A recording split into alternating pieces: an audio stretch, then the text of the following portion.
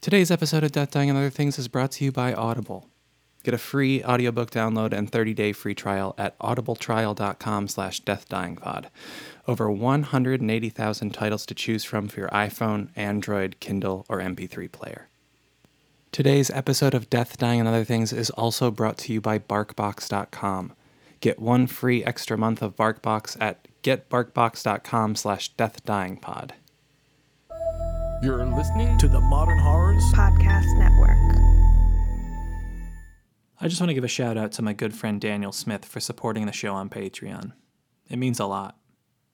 If you'd like to support the show, you can go to patreon.com/deathdyingandotherthings. Any little bit helps. Now, on to the show.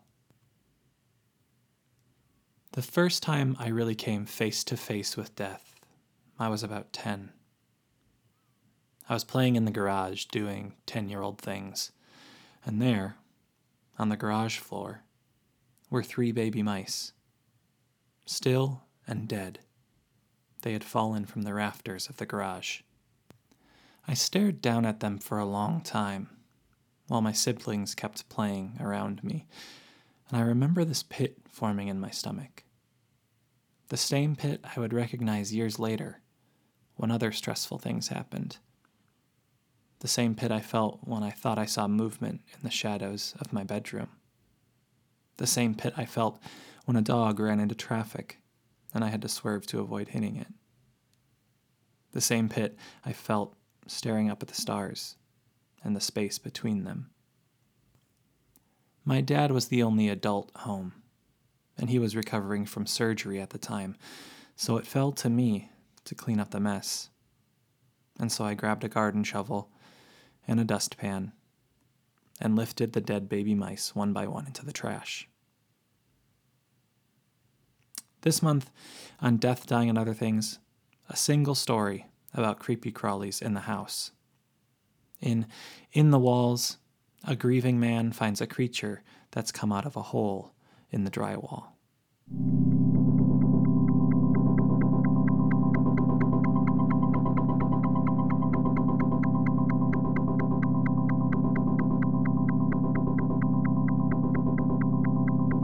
Death and dying, the thresholds between this world and the next, the boundary between light and dark, the barrier between worlds, and that's where we're going. We are going into the shadows to bring you stories of horror and heartbreak. From the Modern Horrors Podcast Network, this is Death, Dying, and Other Things. I'm Justin Buskey. Stay with us.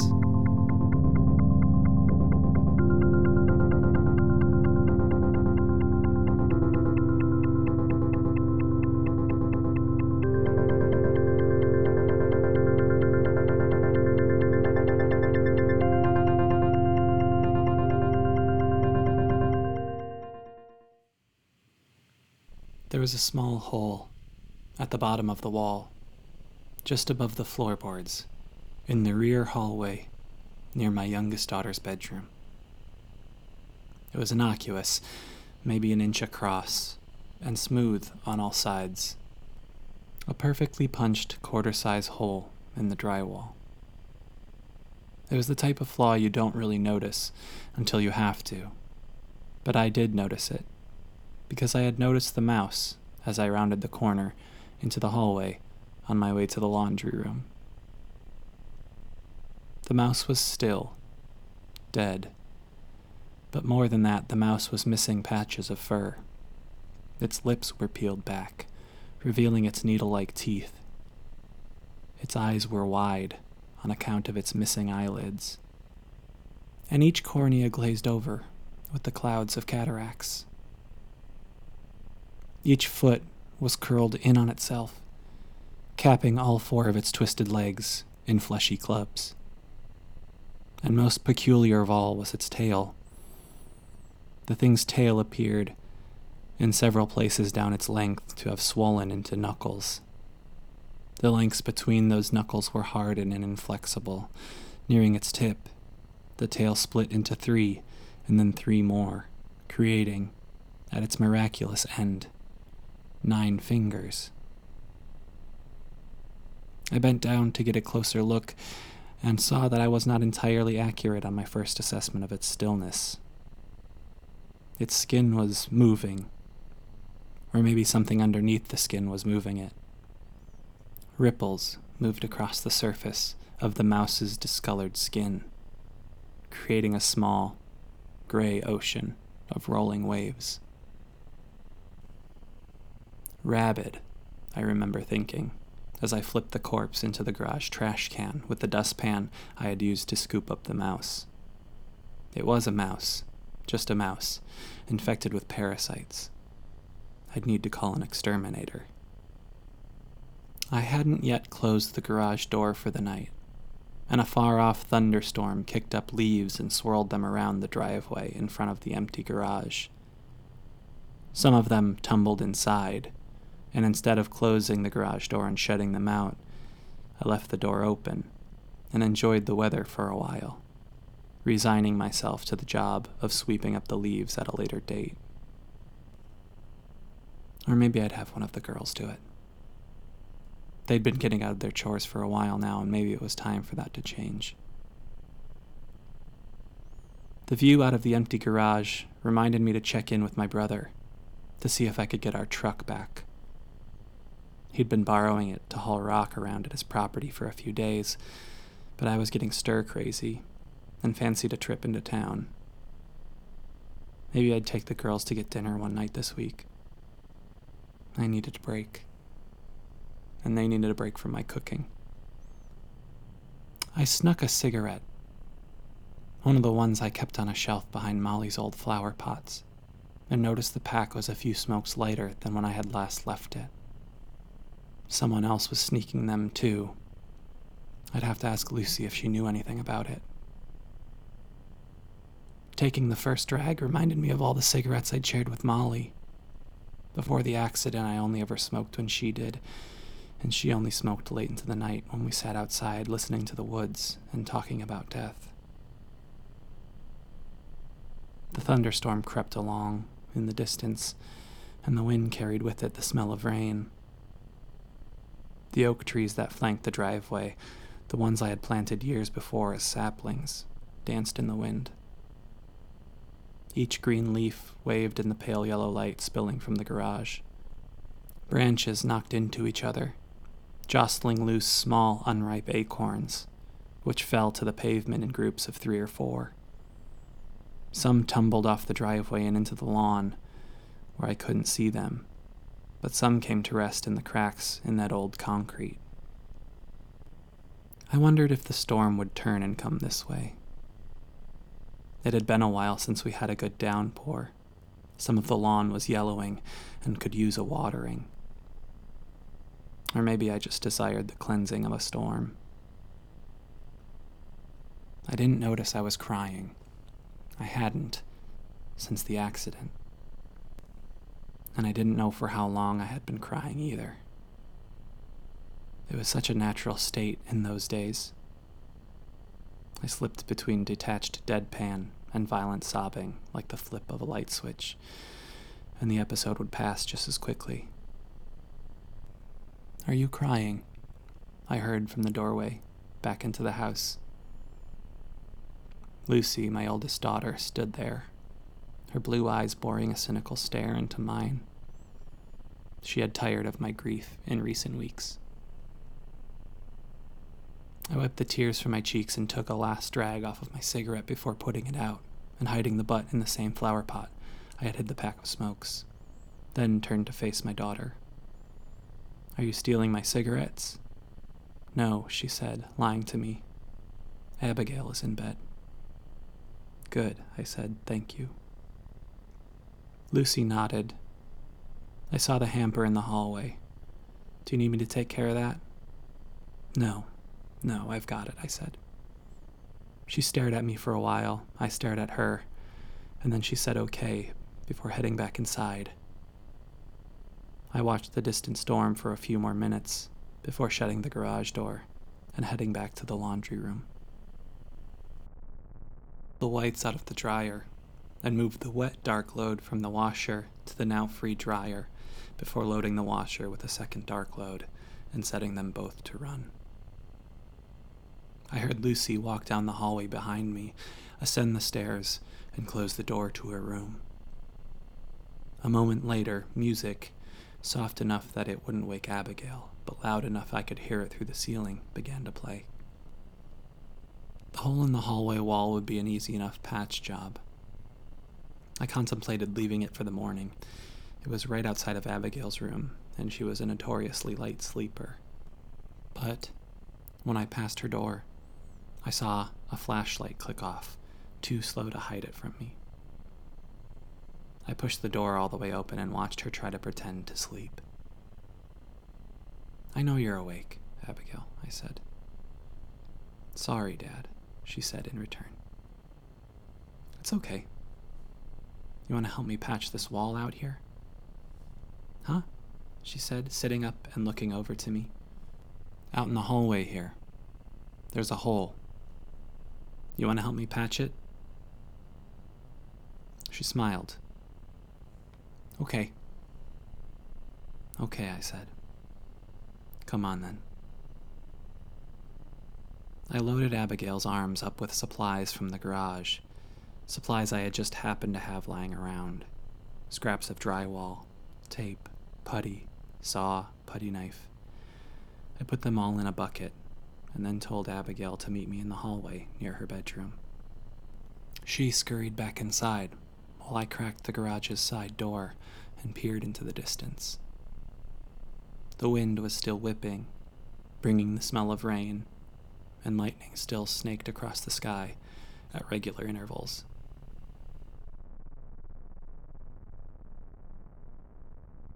"What took you so long?" she asked, handing me the bucket.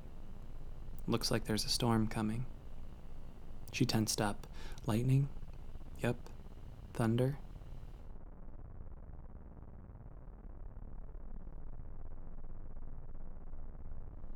"If it's too bad, we'll stay up and watch movies, okay?" "Okay," she said, stealing a glance down the hallway and out of the kitchen window in time to see the sky light up in the distance. I put the bucket down and grabbed a small piece of drywall. "We'll use this as our patch." I held it against the wall. "Now, trace the outline with a pencil." Abigail retrieved a pencil from the bucket and carefully traced the outline of our patch. When she was done, I put the drywall patch on the floor and grabbed the small drywall saw. "Good. Now take this and use it to cut out this piece of damaged drywall using that outline." "Won't that wreck the wall?" she asked. "For a minute, but then we'll patch it with that piece, and when we paint over it, you won't even be able to tell the difference. Cool, huh? I didn't know you could just patch over holes." I paused. "Sometimes, if the hole is small enough." "How do you know if a hole is too big to patch?" she asked. "I think you just know. You know?" I said. She nodded, took the drywall saw, and started cutting. "I'm going to get a soda. Do you want one?" I asked. "Yes, please." I walked down the hall to the kitchen and grabbed 2 cans of Coke from the refrigerator. As soon as I had placed my hands on the pop top, Abigail screamed from the hallway. I ran back to her, afraid she had somehow hurt herself with the saw, mentally berating myself for being so foolish as to let a 10-year-old use a dangerous tool, and found that she wasn't hurt. She had successfully cut away a sizable portion of the drywall, in fact, and spilling out of this new wound in the wall was around 10 small insects. They fell from the wall onto her hands and arms and dashed up her sleeves. She sprang up and shook her hands with all her might. I brushed the villains off of her as best as I could and smashed those that stuck around to be smashed, while the others made a break for it. Lucy appeared at the end of the hall, face etched in concern, but when she saw the 2 of us, her father and her young sister, jumping around like madmen, the concern melted into annoyance, and she demanded to know what was going on. "Sorry, honey, it's nothing. Abigail was having a hard time sleeping, and I asked her to help me patch the wall. and then bugs started coming out, and it turned into a whole thing. I'm sorry. You know we both have school in the morning, Lucy said. I know, you're right. Of course, this could have waited. Dad, Abigail said, what kind of bugs are these? I looked down to the casualties of my stomping, and immediately noticed the whiptail like a scorpion, but rather than ending in a stinger, they were kept in a flat pad, covered in several suction cups. Their legs, I counted at least 20 down the length of these things, were thin and floppy like cooked angel hair pasta, and reminded me more of a cell's cilia than an insect's legs. Their bodies were flat, armored, squirming like a roach. I had honestly not seen anything like them. Come here and take a look at this, I said, waving to Lucy. She walked over and bent down with Abigail and I to get a better look. They're bugs, Dad. I don't know.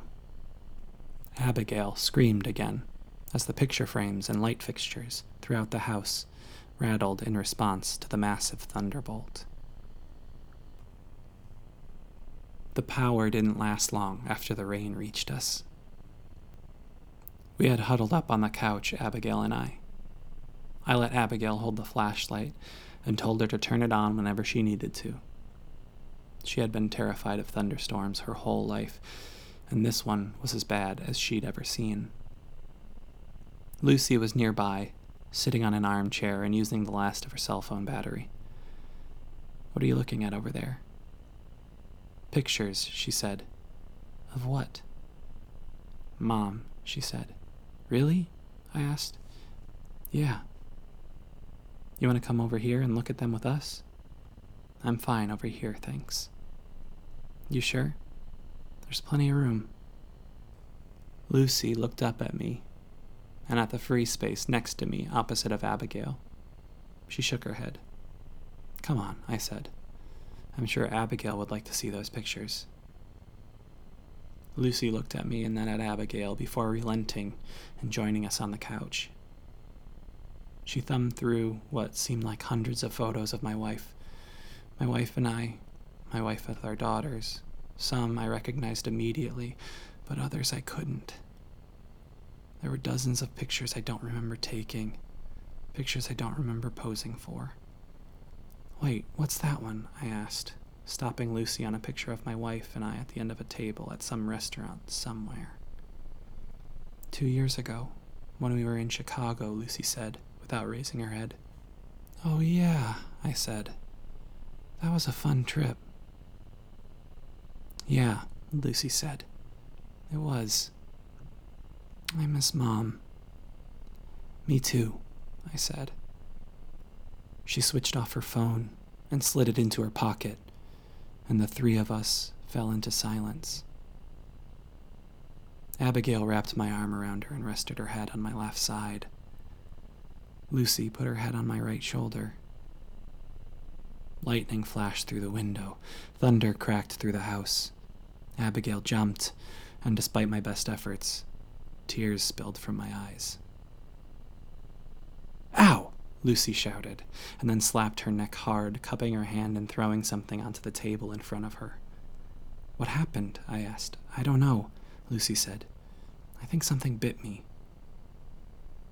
I took the flashlight from Abigail and clicked it on to see what Lucy had thrown against the coffee table.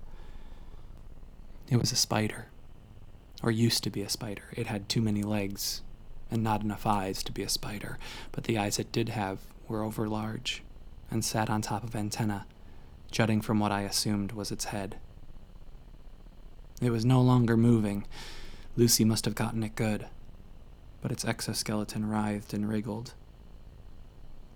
I pointed the flashlight to Lucy's neck and found a large, red welt there now, and then raised the flashlight to the ceiling, scanning for any hint of where the thing had come from.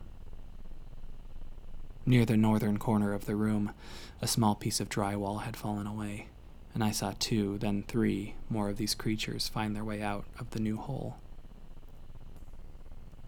I killed those several spiders easily, but within a half an hour, Lucy's neck had swollen so badly that she couldn't turn her head. Our cell phones were no longer getting any signal. The storm must have knocked out the only tower in the area. I started thinking of the best way to get to the hospital. The hospital was 15 minutes away by County Road at the best of times. In a storm, it might take double that, and that was only if the road hadn't flooded. And of course, my brother was borrowing my truck. I turned to Abigail.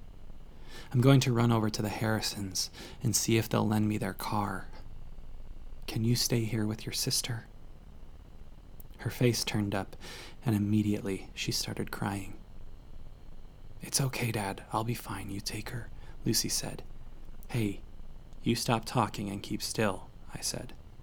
Okay, let's go, sweetheart. I lifted Abigail into my arms and hurried outside. You're going to get wet, okay? Abigail nodded. All right, here we go. I carried my daughter out into the storm. We were pelted by the biggest raindrops I'd ever seen. And even on this short jog over to our neighbor's door, we were drenched within seconds. Lightning streaked across the dark sky above us, and the thunderclap nearly knocked me on my ass. Abigail slapped her hands to her ears and started crying all over again. When we got to the Harrisons' door, their lights were out. I wasn't surprised. It was nearing 11 o'clock, after all. It took several minutes of pounding and ringing their doorbell before Will Harrison finally came to the door. He was hesitant at first, but after explaining the situation several times, he opened their garage door and tossed me the keys, telling me to be careful for my own sake, not the car's. I placed Abigail into the back seat of the car and got in myself. Even the short drive out of the Harrisons' driveway down the street and into our own was treacherous due to the amount of rain falling from the sky. I began to doubt that we could make it to the hospital. I parked in the driveway and told Abigail that I would be right back, and did she think she could be brave for Lucy until I brought her to the car?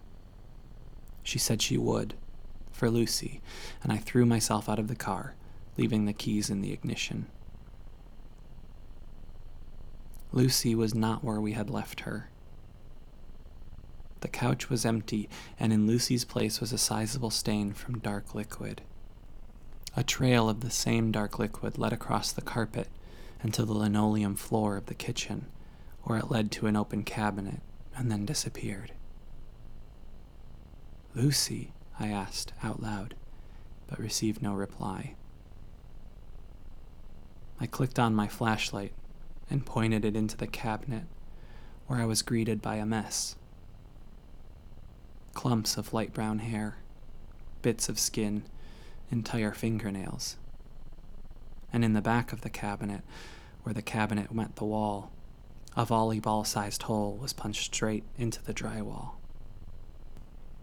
Thunder rolled through the house again, rattling light fixtures and picture frames. I thought about Abigail waiting in the car, afraid. Then, a loud thud hit the ceiling above me. Different from the thunder. Something large had fallen against the drywall. Lucy, I asked again. Whatever it was up there picked itself up and scurried away.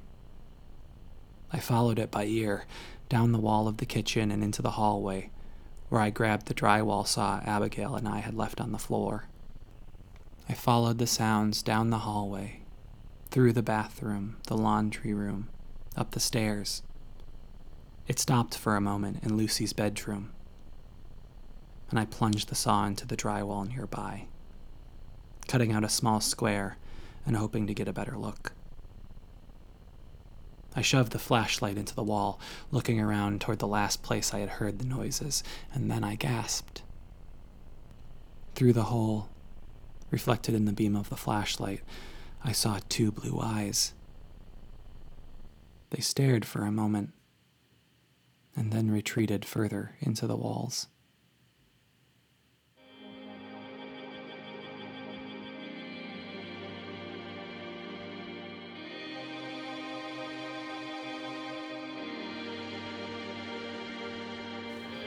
This episode of Death, Dying, and Other Things was produced and edited by me, Justin Buskey. The story, In the Walls, was written by me too. You can follow me on Twitter, @JustinBuskey. Intro and outro music is by the prolific Eric Warnke. Check him out on SoundCloud. Special thanks to Dead Mice and Downpours. Death, Dying, and Other Things is a member of the Modern Horrors Podcast Network. Check out the other shows, they're great. New episodes the first Thursday of every month. This has been Death, Dying, and Other Things, and I've been your host, Justin Buskey. Stay out of the shadows.